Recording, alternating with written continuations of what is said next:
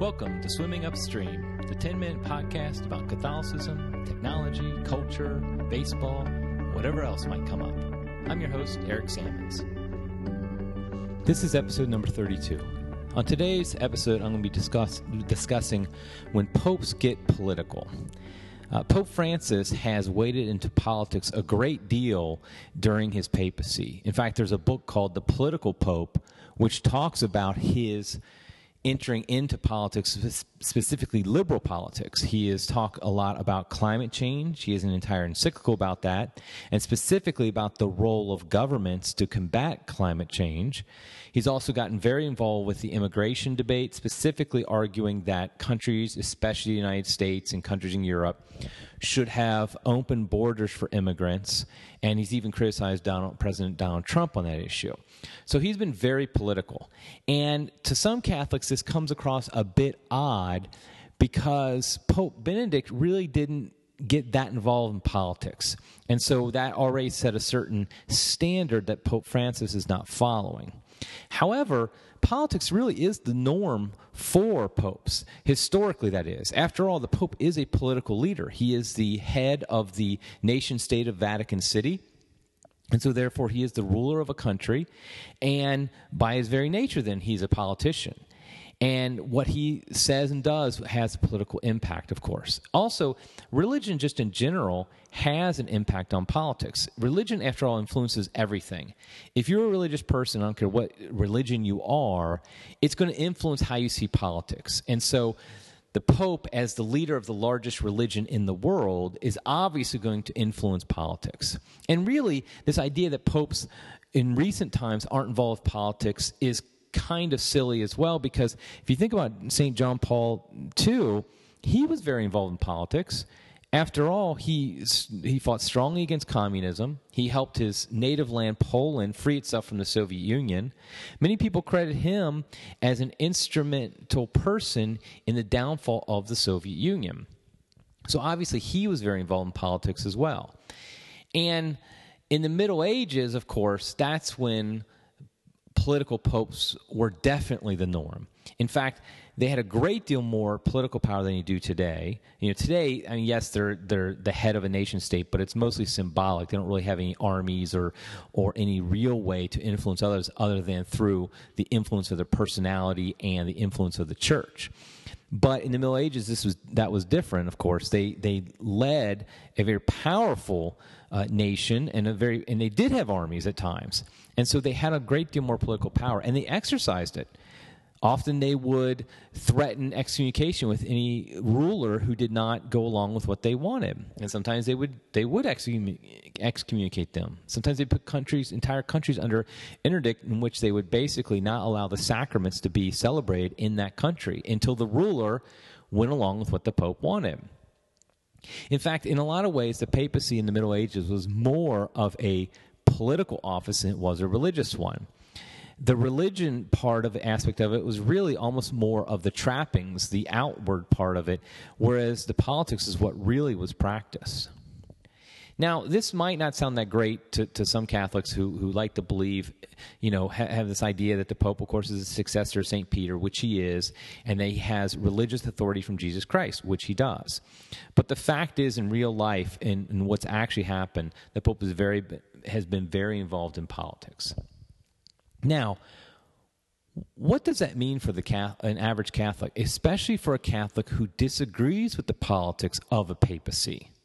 For example, back in the Middle Ages again, Pope Innocent III, he was an ally of King John of England, and they worked together, and in fact, King John of England made himself a vassal of Pope Innocent III. There's a lot of reasons for that don't really matter right now. Well, if you know your history, King John of England is the king when the Magna Carta was declared. That basically was the start of giving people, the common man, political power, and taking it away from the ruling class. And of course, it's really the basis of Western civilization and so much of what we're founded upon here in America, the Magna Carta. Well, Pope Innocent III, he actually declared the Magna Carta null and void for all time. He was dead set against it. He supported King John. And so he, like I said, he said the Magna Carta was null and void for all time. So as a Catholic, do I have to think the Magna Carta is null and void right now? After all, a pope said it was null and void for all time. Well, of course not. Nobody actually thinks that anymore. And so, but in the Middle Ages, if you disagree with the Pope, you could get excommunicated. If you disagree with the Pope on a political issue, you could get excommunicated. You know, we like the idea of, we wish the Pope would use the power, and bishops would use the power of excommunication more today against pro-abortion politicians who support same-sex marriage. And I would like to see that too in a lot of cases.